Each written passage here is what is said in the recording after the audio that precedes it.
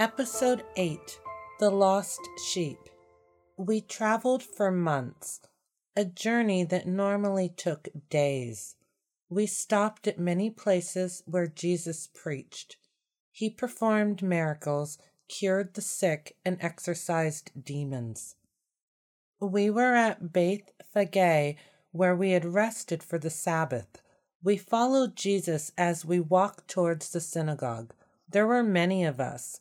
We proceeded in groups of 3 or 4. We walked slowly. I walked with Mary, the mother of Jesus, and Joanna. Martha, Philip, and Susanna were close behind me. Jesus was far ahead of us, but I could still see him. He walked alongside Mary Magdalene and Peter. Matthew, John, and Big James walked closely behind them. "We are so close to Jerusalem. We could walk there in an hour and return before nightfall," Joanna said. "We cannot. Even that short distance is too far to travel by foot on the Sabbath," Mary said. Joanna nodded. I could see that she was embarrassed. Mary gave her a reassuring smile. "I knew that my son would stop and rest here at Beth Phage," Mary said. "Why is that?" I asked. "This is where we stayed all those years ago," she replied with a faraway look in her eyes. She smiled broadly. "This story will surprise you," she said with a smile. "Please tell us," I said. "My husband Joseph and I regularly visited the temple each year during Passover.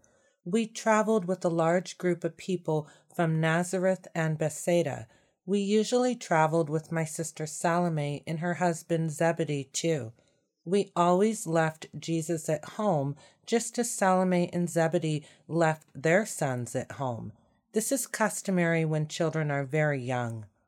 When Jesus was nearing the age when he would be subject to all of the commandments required of adults, we took him with us during our annual Passover journey. He was still very young, around 12 years of age. We traveled with many other pilgrims to Jerusalem. We took a room in Beth Phage because we knew it would be difficult to find a room in Jerusalem. During Passover, the number of people in Jerusalem increases 4-fold. Once we had settled into our room, we left with several others for Jerusalem. We visited the temple. There were so many people at the temple. We struggled to find each other in the crowds. At times, I found myself with Salome and Zebedee, and then Joseph and Jesus would join us. Then they would be separated from us by the crowds. After many hours, we knew we had to return to Beth Phage. I made the short journey with Salome and Zebedee. When I reached Beth Phage, I waited for Joseph and Jesus.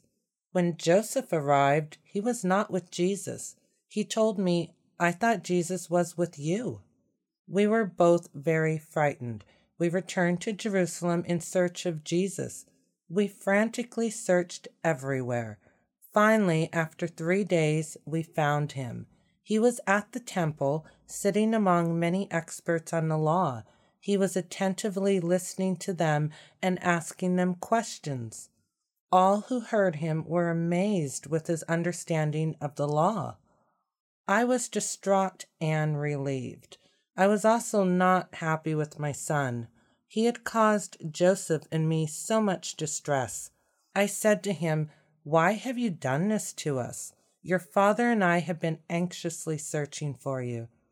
Jesus replied, "Why were you looking for me? Did you not know that I would be in my Father's house?"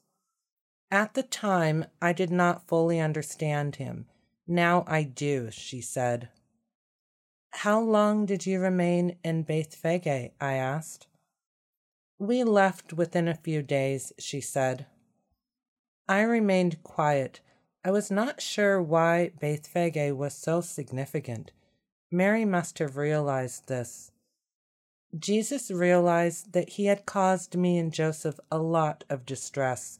He remained by my side for the remainder of the journey. He even accompanied me to the women's court of the synagogue at Bethphage, she said. She glanced at Joanna, who had remained silent. Boys usually do accompany their mothers at the synagogue until they have reached the age at which they are allowed to read from the Torah, she said. Joanna nodded her understanding. When we reached the women's court at the synagogue, a woman was seated near the place that we sat ourselves. She was bent. She had suffered a terrible injury or affliction. She could not right herself. She could not sit upright, she said. That is terrible, I whispered. Jesus thought so too. I could see the sympathy and compassion in his eyes when he looked at her. He could not help her then. He was still a child, she said. My son's ministry is all a part of God's plan. He sent his son so that we may all have salvation. My son's part in this plan could not be made known all those years ago. It was still a secret, she added. He could not cure her without revealing his secret, Joanna said. Yes, that is why he left her without helping her. It was 18 years ago. Now he has returned. I know he will seek her, she said. After walking for another minute, we reached the synagogue. It was larger than I expected. We walked to the women's court at the side of the synagogue. There were many large stone seats that resembled large steps. We walked to where Mary Magdalene had seated herself. Mary, the mother of Jesus, sat next to her. Martha and Susanna reached us. We all seated ourselves. Not far from our seating was a very large window. I could easily see into the synagogue. I started to look around the crowded women's court. It did not take long before I saw the woman that Mary had spoken of. She was seated by herself. She sat in a bent position, hunched forward with her head looking towards the ground. Martha's gaze followed mine. Who is she? She asked. She is the reason we have come to Bethphage, I said. What? Martha asked. We were interrupted by shouting coming from within the synagogue. Pontius Pilate is a bloodthirsty tyrant, a man yelled. Martha and I both got up from our seats and walked closer to the window. I saw a young man. He was dressed poorly. He was excitedly speaking to the congregation of men in the middle of the synagogue. The synagogue was crowded. I looked around the room from my viewpoint at the window and soon saw where Jesus sat. He was seated next to Matthew. Matthew noticed me and gave me a brief nod. Judas was on the other side of Jesus, and he was standing. He was looking intently at the excited young man. Pontius Pilate has killed some of our people, he shouted, looking directly at Jesus. Jesus remained silent. The young man continued shouting. He killed many Galileans who were worshiping at the temple, he added. Was there a disturbance at the temple before he did this? Judas asked. I do not know. I just know that he set his bloodthirsty dogs on many Galileans while they were worshiping, he replied. Jesus stood up. He looked at the young man. Have faith, my son, he said. Things that can cause people to stumble are bound to come, but woe to anyone through whom they come, he added, his voice rising as he spoke. He began to walk towards the front of the synagogue. He continued to speak as he walked. The young man was led to where Jesus had sat by Judas. He sat down. I saw then that the young man was very young, possibly as young as my nephew John. It would be better for them to be thrown into the sea with a millstone tied around their neck than to cause one of these little ones to stumble. So watch yourselves, he said, reaching the front of the synagogue. He turned and faced everyone in the congregation. I exchanged looks with Martha. He is going to warn them so they do not cause a disturbance at the temple, she said. Do you think that these Galileans were worse sinners than all the rest of the Galileans because they suffered this way? No, they were not. But unless you repent, you too will all perish. The 18 who died when the tower in Siloam fell on them, do you think they were more guilty than all the others living in Jerusalem? No, they were not. But unless you repent, you too will all perish, he said. Jesus paused and looked around at the sea of faces before he continued. A man had a fig tree growing in his vineyard, and he went to look for fruit on it, but he did not find any. He said to the man who took care of the vineyard, "For 3 years now I've been coming to look for fruit on this fig tree and have not found any. Cut it down. Why should it use up the soil?" The man replied, "Sir, leave it alone for 1 more year. I will dig around it and fertilize it. If it bears fruit next year, fine. If not, then cut it down." The room grew quiet. Jesus lowered his voice a bit and continued, "If your brother or sister sins against you, rebuke them, and if they repent, forgive them.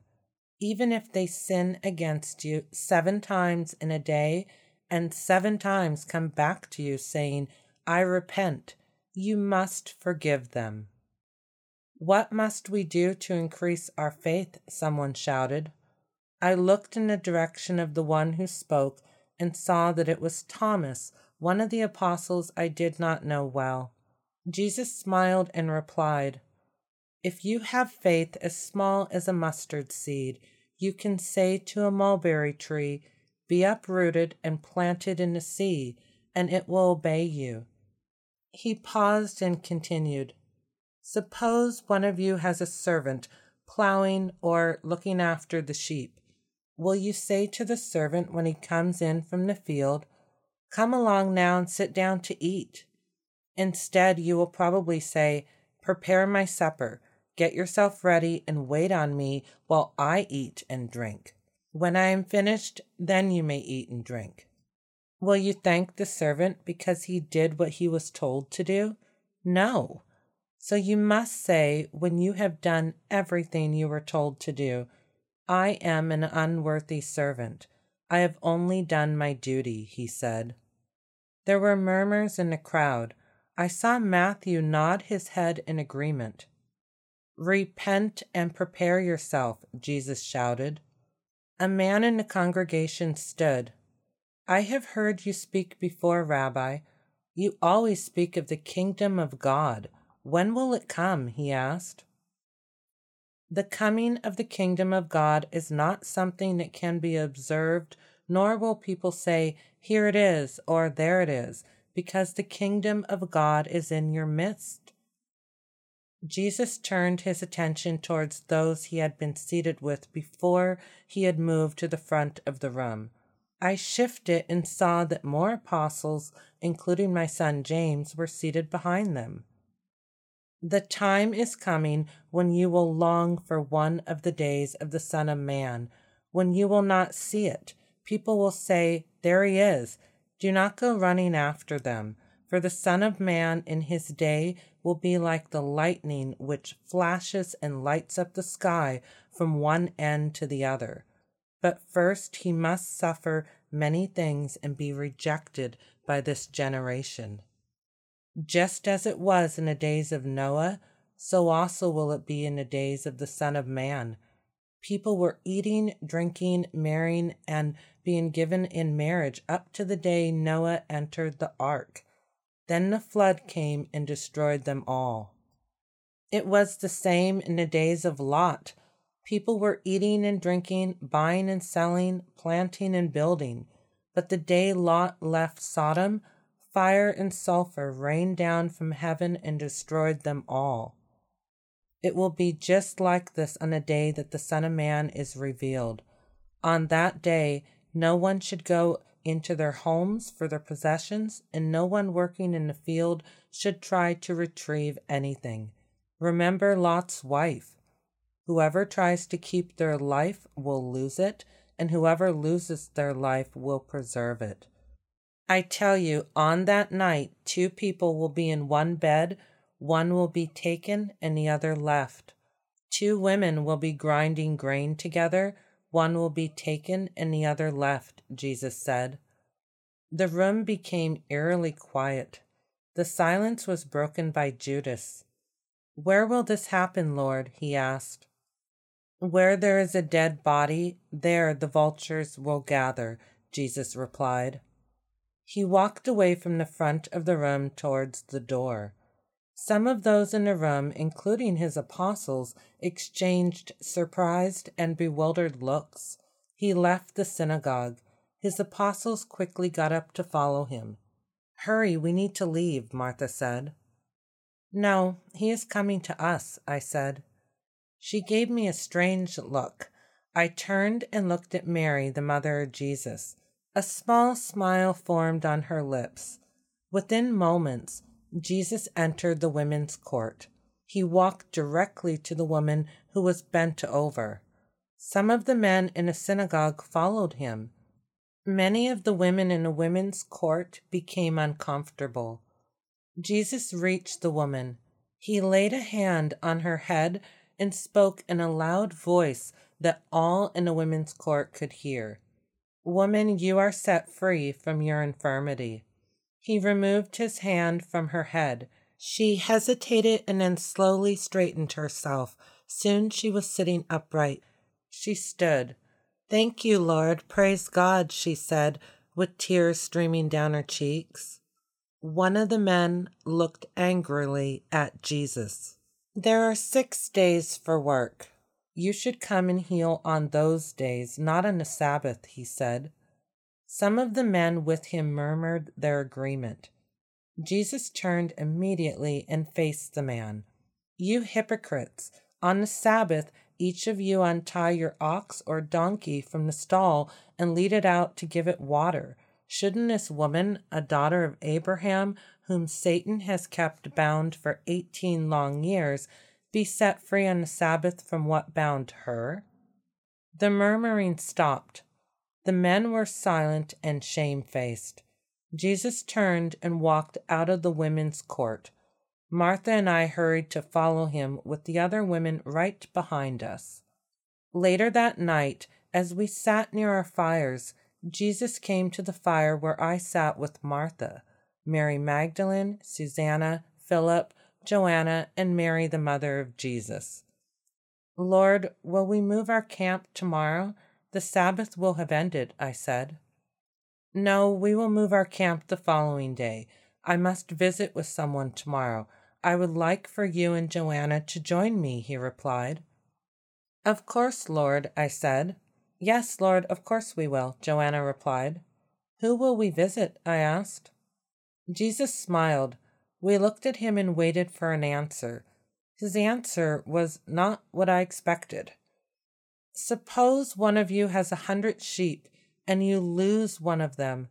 You will leave the remaining 99 in the open country and go after your lost sheep until you find it, will you not?" "Yes, of course, Lord," I said. "Yes, Lord," Joanna replied. "And when you find it, you will joyfully put it on your shoulders and return home. Then you will tell your friends and neighbors, 'Rejoice with me, because I have found my lost sheep.' In the same manner, there is more rejoicing in heaven over one sinner who repents than over 99 righteous persons who do not need to repent." We both agreed with Jesus by nodding our heads. I thought he had finished, but he had not. He then told us another parable. "Suppose a woman has 10 silver coins and loses one. She will light a lamp, sweep her house, and search everywhere until she finds it. And when she finds it, she will call her friends and neighbors together and say, 'Rejoice with me, I have found my lost coin.' In the same manner, there is rejoicing in heaven when one sinner repents." Once again, we agreed with him. We had readily agreed with him after the first parable, and I was certain that we both understood him. I wondered why he felt it necessary to tell us the second parable. I did not mind. I relished hearing any of his teachings, but I did think it was odd that he told these two parables that impressed on us the same teaching. Then he began a third parable. This time he stood and really emphasized the details of his story as he told it. He spoke to us as if he were trying to convince us, but we were already convinced of the wisdom of his words. There was a man who had 2 sons.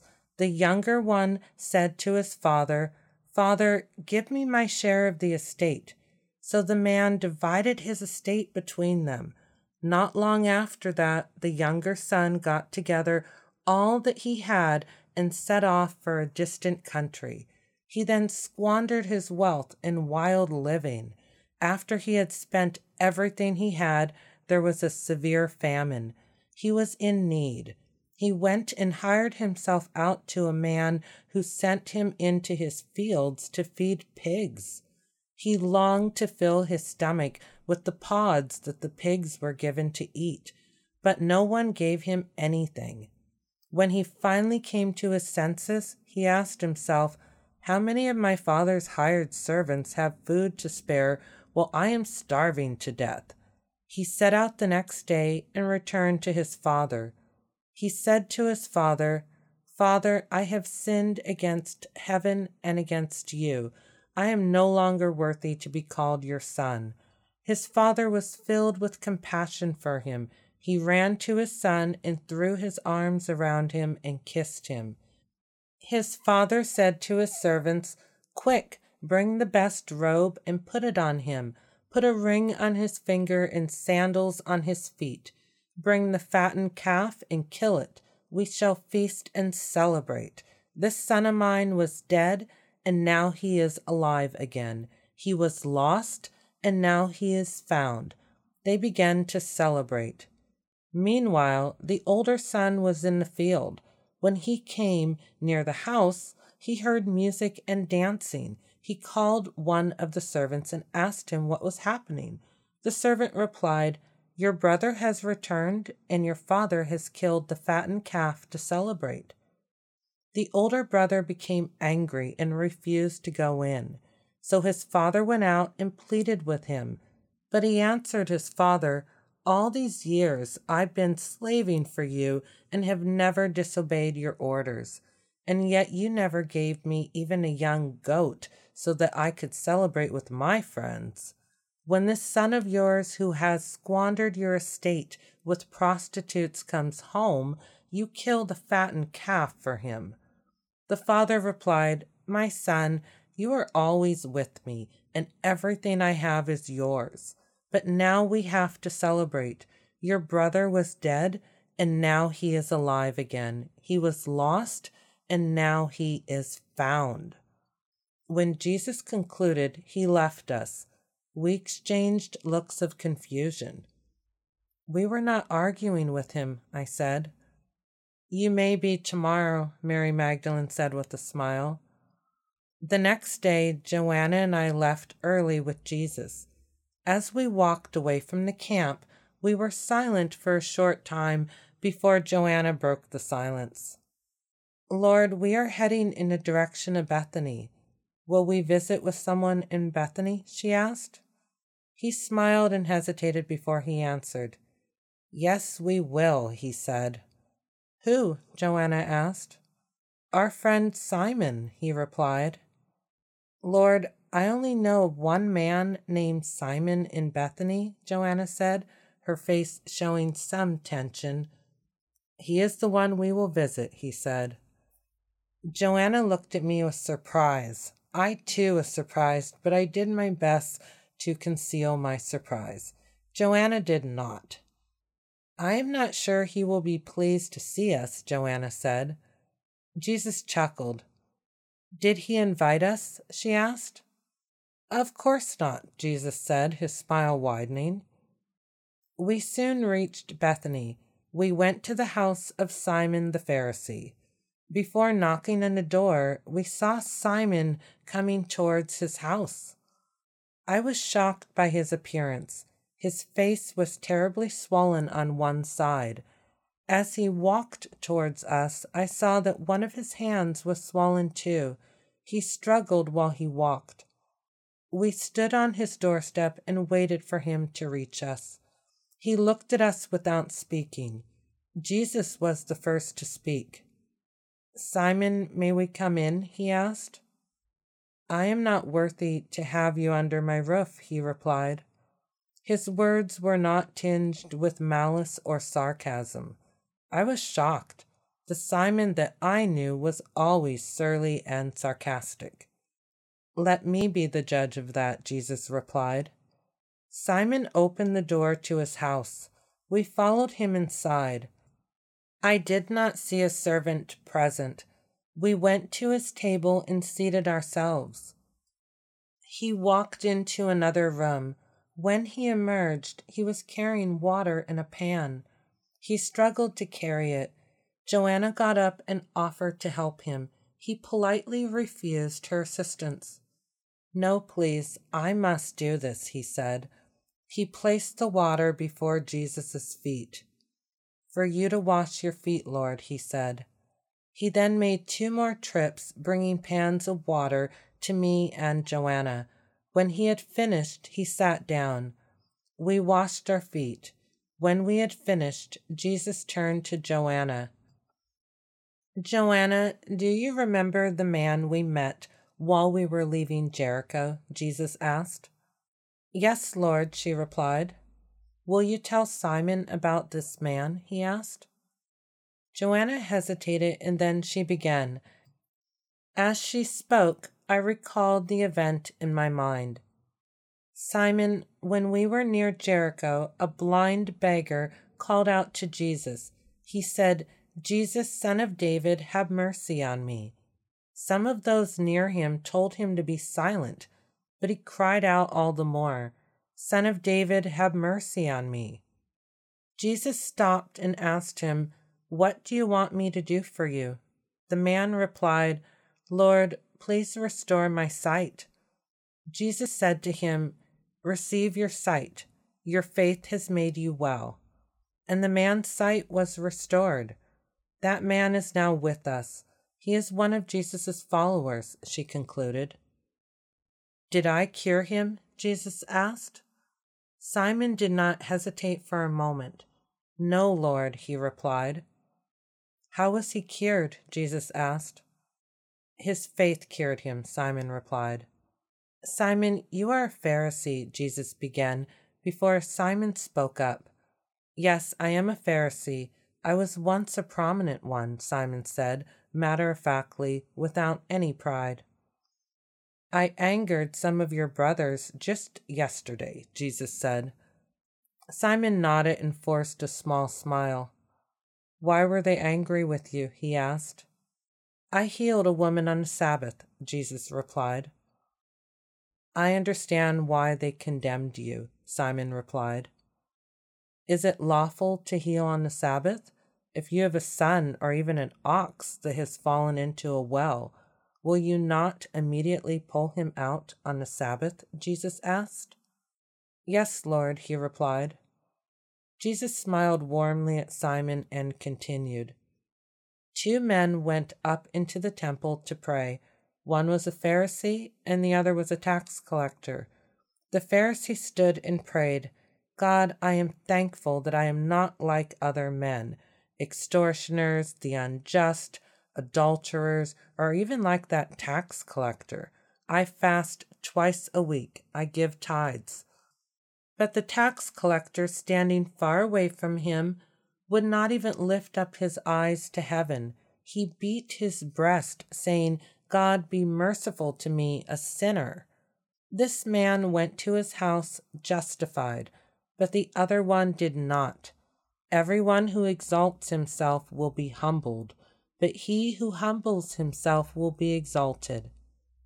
"Yes, Lord," Simon replied. "I must return to those who follow me. Do you know where to find us if you should seek us?" Jesus asked. "Yes, Lord," he replied. "Remember all that I have told you," Jesus said. "Yes, Lord, I will," he replied, keeping his eyes cast down. Jesus, Joanna, and I rose to leave. We walked to the door. When we reached the door, I heard a gasp from Simon.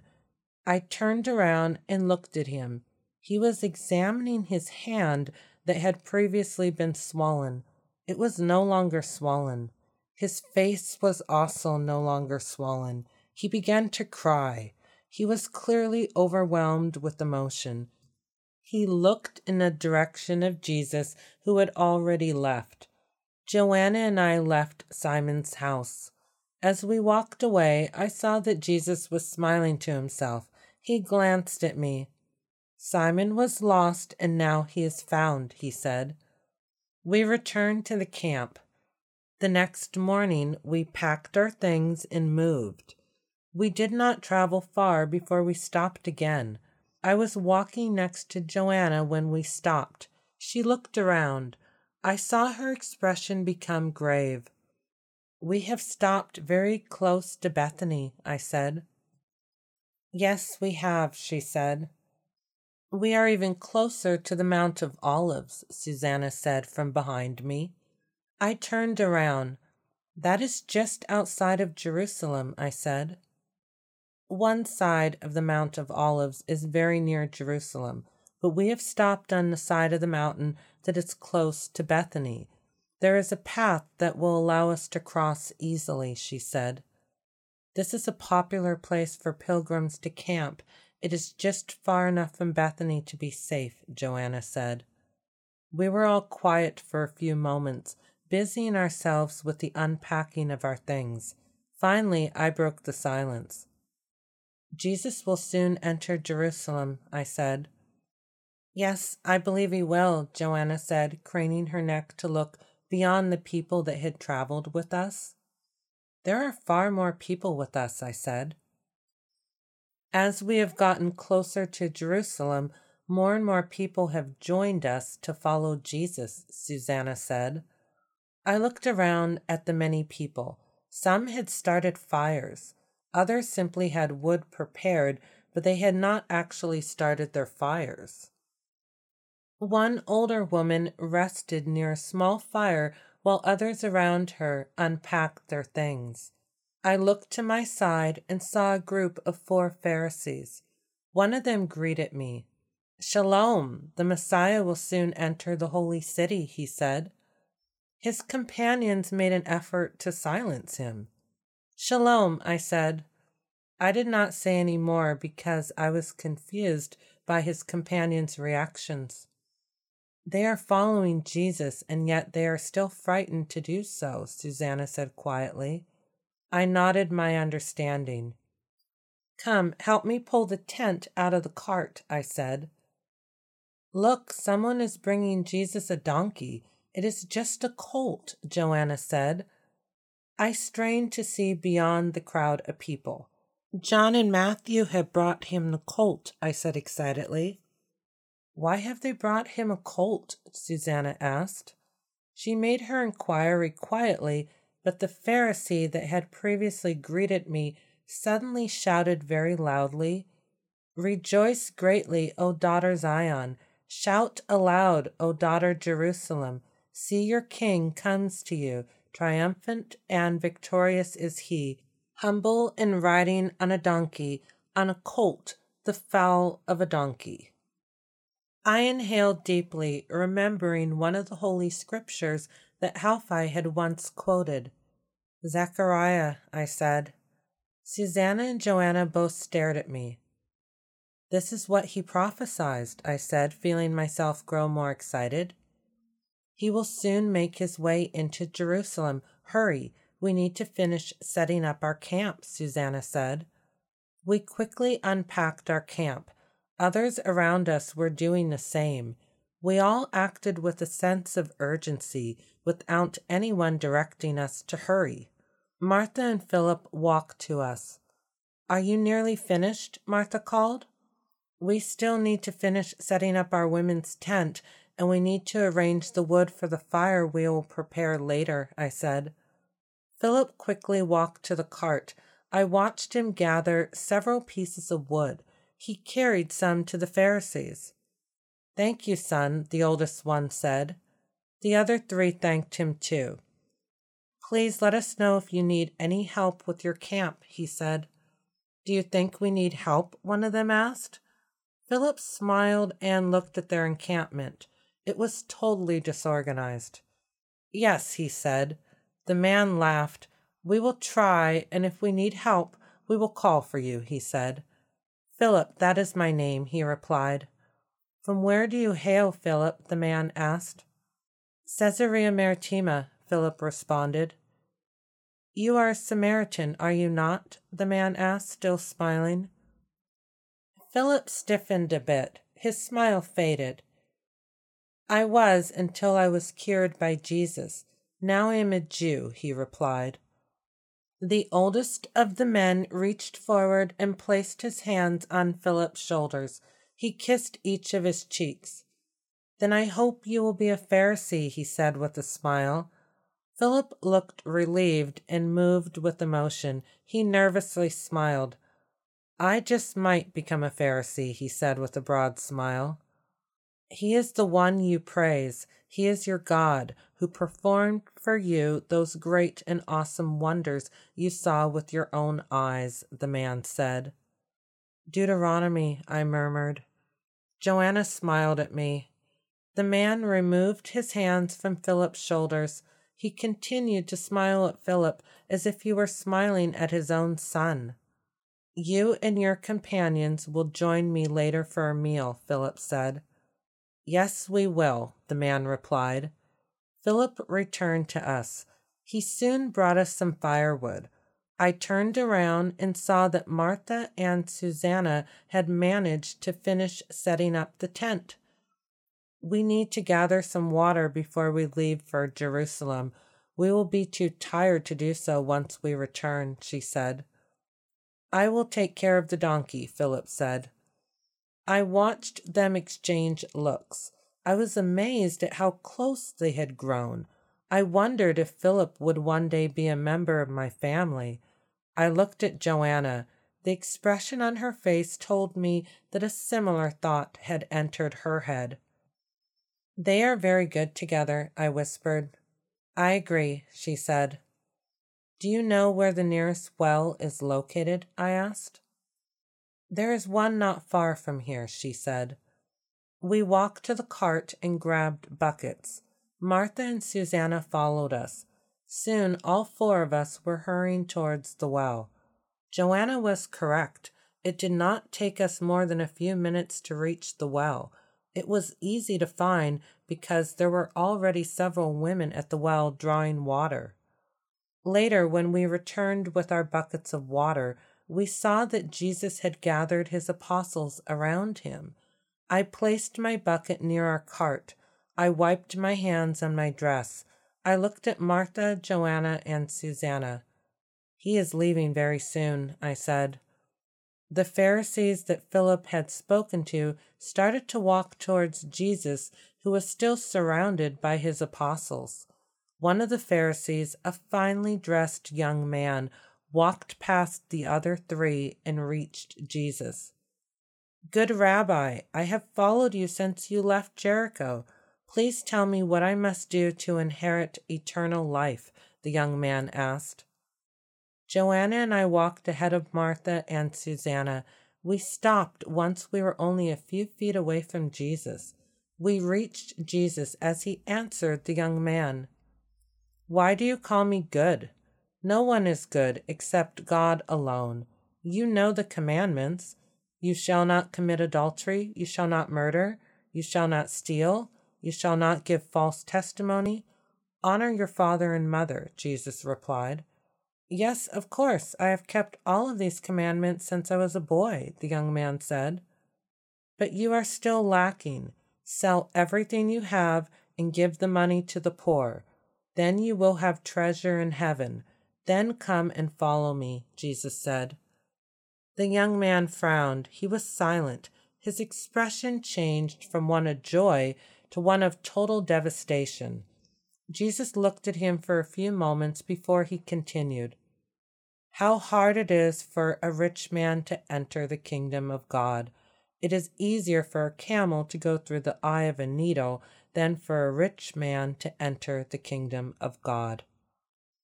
One of the young Pharisees' companions asked, "Who then can be saved?" Jesus smiled warmly and replied, "What is impossible with man is possible with God." Jesus turned his back.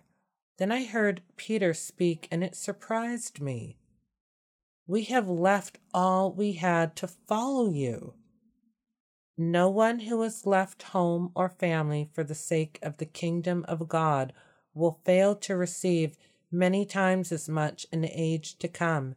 Anyone who sacrifices for the kingdom of God will receive eternal life, Jesus replied. Jesus turned his attention to his apostles. He looked at them lovingly. "Do not worry about your life or what you will eat. Do not worry about your body or what you will wear. Life is more than food, and the body is more than clothes. Consider the ravens. They do not sow or reap. They have no storehouses or barns, and yet God feeds them. How much more valuable are you than the birds? If you worry, can you add a single hour to your life? No, you cannot. If you cannot do such a small thing, why worry at all? Consider how the lilies grow. They do not labor or spin. Not even King Solomon in all his regal glory was adorned like the lilies. If that is how God clothes the grass of the field, which is here today and gone tomorrow, how much more will he clothe you, O you of little faith? And do not be concerned about what you will eat or drink. The Gentiles of the world strive after all these things. Do not worry about these things. Your Father already knows that you need them. Instead, you should seek his kingdom, and these things will be given to you. Do not be afraid, little flock, for your Father is pleased to give you the kingdom. Sell your possessions and give to the poor, as I have just instructed that young man. Provide yourselves with purses that will not wear out, an inexhaustible treasure in heaven, where no thief approaches and no moth destroys. Where your treasure is, that is where your heart will be also, he concluded. I looked at Judas, who shifted uncomfortably. As always, he was dressed finely. He noticed my stare. He held my gaze for a moment and then returned his attention to Jesus. Jesus looked into his eyes. Judas returned his stare, but after a few moments he averted his eyes. He looked down at the ground. Jesus stepped closer to Peter. The other apostles stepped closer to Jesus too, even Judas. I did not, but I heard the next words he spoke as clearly as if he had whispered them in my ear. "We are going up to Jerusalem. Everything that is written by the prophets about the Son of Man will be fulfilled. He will be delivered over to the Gentiles. They will mock him, insult him, and spit on him. They will flog him and kill him. On the third day he will rise again." Peter was speechless. He stared at him. Tears filled his eyes. I felt myself tremble. Joanna linked her arm in mine. I looked at Judas and saw that he too trembled. "Come, Mary," Joanna whispered. We returned to Martha and Susanna. "Mary, what is wrong?" Martha asked. "Jesus has predicted his death again. He just told his apostles that he will be killed and then rise again after 3 days," I said. "He speaks in parables. Do you think his words are true, or could he simply be using a figure of speech? He could be warning his apostles that they must accept any insults or condemnation they receive when he enters Jerusalem," she said. I did not answer. I was not sure how to answer. I did not want his words to be true, but I could not remove Peter's look of agony from my thoughts. He had looked directly into Jesus' eyes as he had spoken the words. I knew that Jesus would not have lied to Peter. His words haunted me even though I did not want to accept them.